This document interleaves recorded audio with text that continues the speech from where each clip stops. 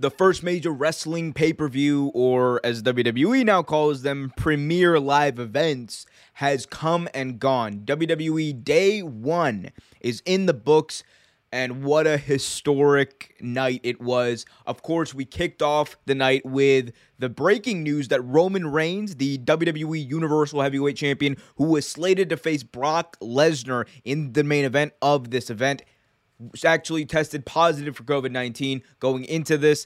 Therefore, his match with Brock Lesnar was canceled, and instead Brock Lesnar was actually inserted into the four-way, now making it a fatal five-way for the WWE Championship, with Big E defending against Kevin Owens, Bobby Lashley, Seth Rollins, and now the Beast incarnate, Brock Lesnar. So that was the make good on the fact that match with Roman wasn't happening. We'll have to see what happens with Roman down the line because, spoiler alert, some interesting stuff happened in that main event match. But before we do that, let's kick things off with the kickoff event, which was honestly pretty unremarkable. Sheamus and Ridge Holland taking on Cesaro and Ricochet. Of course, these four are four very good athletes, but Sheamus and Ridge Holland picked up the victory. Ridge Holland got a nasty, nasty bump on his nose. I believe has a broken nose now, but that's the kickoff match. Now let's get to the main card where the Usos defended their WWE Tag Team Championships against the New Day, King Xavier and the Hand of the King, Kofi Kingston. There's a lot of ways to put this match.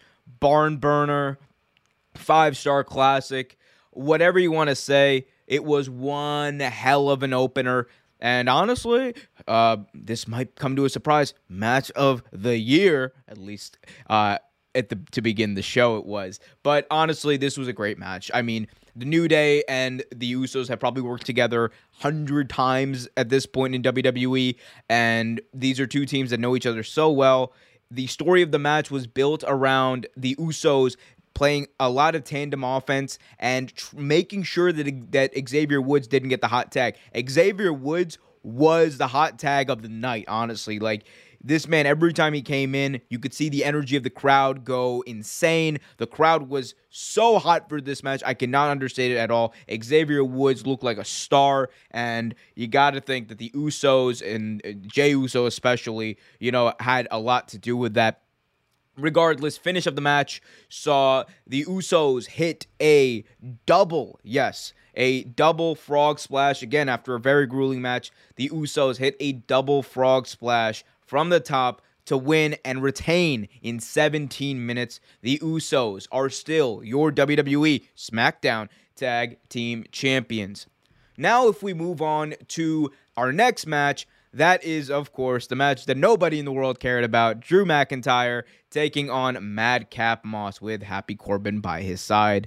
Not a lot to talk about, honestly. Really not much happened. There was some shenanigans with Happy Corbin on the outside. That didn't really lead to much. Drew won with a Claymore. Actually, it was a springboard Claymore off the ropes, which I thought was really cool. But other than that, he won 9:45. Honestly, a nothing match for me, at least. But it had to happen. So people had to go to the bathroom at some point in the night. Why not start it off early? Next, we go to another tag team match. And here in this match, I can honestly say that RK Bros and Street Profits saw that Usos and New Day match and said, hold my beer, because they came out and it was electric. Not only because these are four of the top tag team competitors in the entire world, but also because along with RK Bros came out Migos. Yes, Migos, the technical guest hosts of WWE Day 1. They came out and they were supporting their boy Riddle. They were supporting the Randy O. And it was really cool to see Migos come out. It was really cool to see Randy Orton especially interact with them and kind of like, vibe with them. It was pretty cool. But the story of this match, and maybe it was just me, I think that Montez Ford, and I say this every single time that I see him wrestle, Montez Ford is probably the number 2 or sometimes even number 1 most entertaining, fun to watch wrestlers there is. This dude will put himself through everything. He will fly. Montez Ford literally flew in this match, people. This man did, and you can see it right here, this man did from one corner of the ring, a running start, jumped, flipped over the turnbuckle to the outside onto Randy Orton and Matt Riddle. There are not many people in WWE, there are not many people in the world could do that. Maybe Rey Fenix could, but my goodness gracious, great balls of fire. If Montez Ford doesn't win a world championship in 2022, I don't know what's going on in WWE, because this dude has money written all over him. I love to watch him wrestle. I want to see him succeed, and I really hope he does. But it didn't really happen in this match, as Randy Orton hit an RKO out of nowhere for the victory in about 11:15. So really fun, quick match. Again, I think these two teams at least have worked together very well. Migos were on the outside. They were jawing back and forth a little bit with the Street Profits. That was fun. It was nice to see at the end of the match, the Street Profits came out and they had a handshake spot with RK Bros. So it was really nice to see. Also, I think at this point in the night, we saw a backstage segment with Drew McIntyre was doing a backstage promo and then got attacked by Madcap Moss and Happy Corbin. They got their heat back. This feud continues. God help us all. Moving on, though, we had next Edge taking on The Miz in a singles match in what has become a really big-time feud on Raw. I thought the build wasn't that great. The video package honestly made it seem to be a lot bigger than I thought originally it was, but these two went out there, had a really good match. The focus of the match was Miz focusing in on the injured left ankle, the injured left knee, or leg, I should say, of Edge. That was a huge focus of the match. He had the figure 4 leg lock locked in on him. But the thing that gets me, Miz went for the figure 4. The entire match, by the way, he's working on that left leg. He kneecaps that left leg. He kicks his leg out from under his leg, but it was the left leg. And then Miz goes to apply the figure 4, and he puts the pressure on, you guessed it, the right leg. Which, I don't know, maybe it's something I noticed. I was like, took me kind of out of the match. I get it. It's wrestling. Stuff like that happens. But come on. Miz has been doing this for too long. And so has Edge, honestly. But finishing sequence of the match, Miz tries to go for a skull-crushing finale. Actually, Miz hit a skull-crushing finale, I should say, after Maurice, with the referee's back turned, hit Edge in the face. Miz hits a skull-crushing finale. He actually gets a 2 count as Edge kicks out. And then we get the return of Beth Phoenix, who came down, stared a hole through Maurice, and ran her literally all the way up the ramp. And then we saw Miz be a little distracted by what was going on and allowed Edge to hit the spear. 1, 2, 3. Edge picks up the victory in 20 minutes. Moving on, the match that I was most excited for in this entire pay-per-view. Becky Lynch versus Liv Morgan. Raw Women's title on the line. Liv Morgan has been screwed over by Becky Lynch multiple times in this entire feud. Liv Morgan has had the crowd behind her the entire way, though. She is one of, if not the hottest wrestlers as far as crowd reaction goes in the WWE right now. She's getting really good reactions. It almost seems like, kind of like we've seen it a few times, right? We've seen it with a little bit with Daniel Bryan. We've seen it with a little bit with Becky Lynch. And I'm not saying it's like that level, but you could tell there's momentum. There's 100% momentum from the crowd. There's momentum in the way that Liv Morgan has developed. She has developed so much over the last year as a wrestler, and it really, really showed in this match. Liv Morgan, I've never seen her, I think, hit this gear of wrestling. Like, she was hitting, like, just back-breaking, literally, as you can see right here, back-breaking moves on Becky Lynch. That double stomp spot to Becky Lynch's back looked absolutely brutal. She was driving Becky Lynch's face into the announce table multiple times, just bashing it in. There was a fire from Liv Morgan that I had not seen up until this point in this match.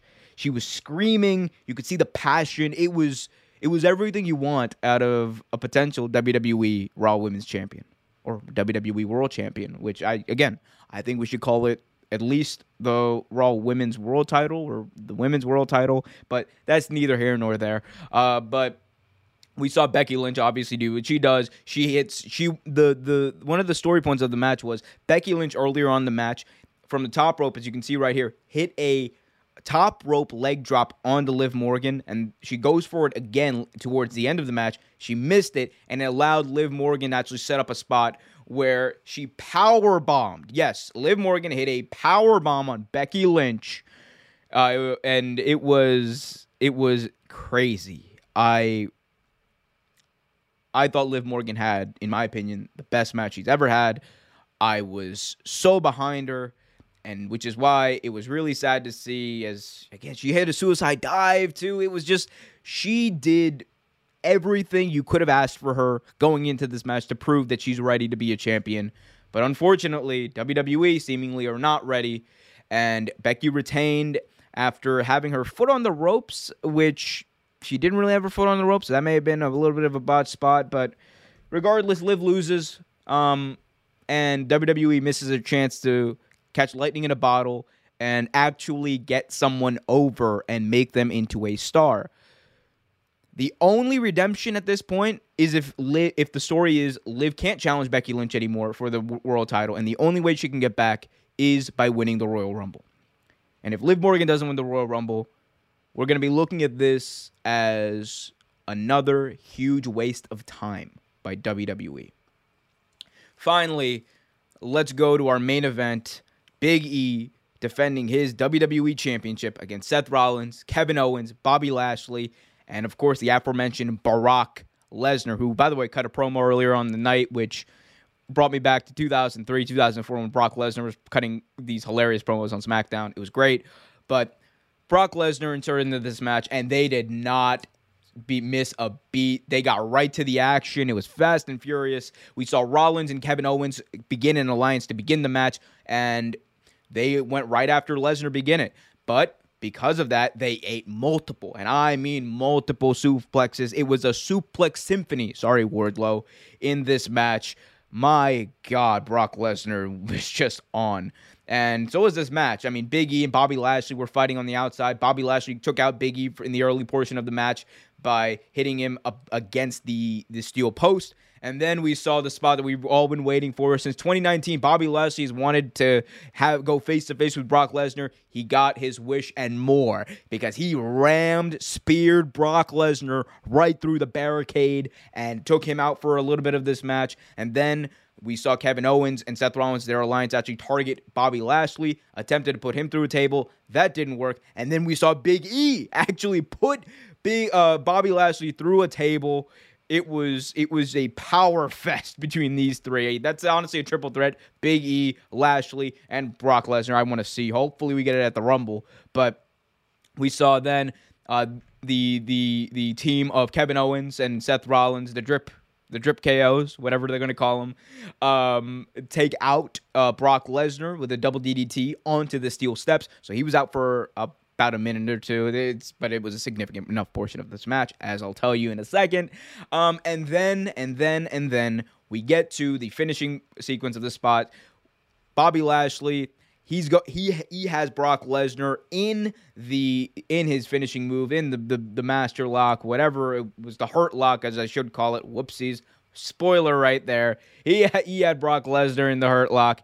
And then finally Big E comes in, does a big ending on Bobby Lashley, but not before, yes, you guessed it, Brock Lesnar hits the F5 on Big E to pick up the 1-2-3, the victory in just about 6 minutes. It was actually 8:25, I should say.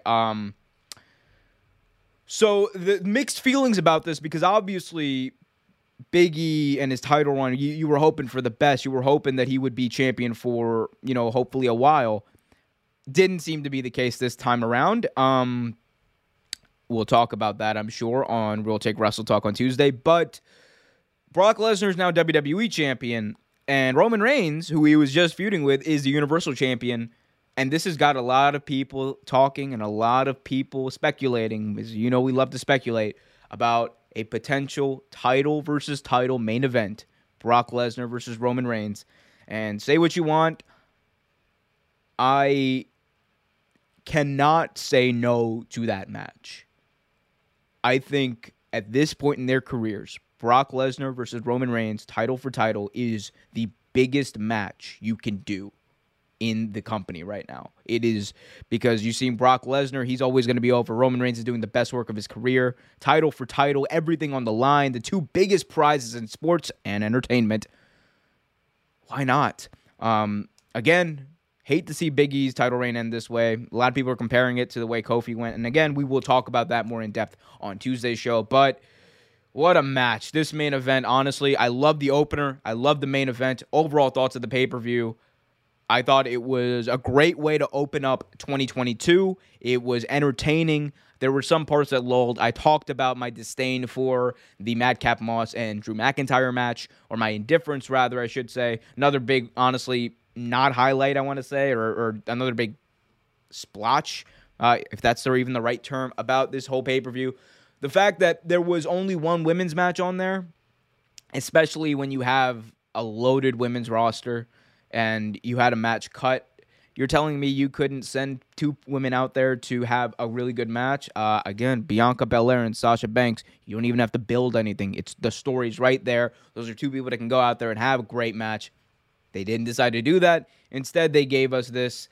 And look, I'm not complaining about the main event. I just think there could have been more on the card, but that's neither here nor there at this point. But overall, WWE Day 1 was very entertaining. You guys can check out my reactions to that in the archives on youtube.com/Real Take Sports. And remember to hit that like button, subscribe, and hit that notification bell so you get notified whenever a new video is released. Tune in to Real Take Wrestle Talk, there we go, on Tuesdays live right here on the channel. Until next time, keep it real.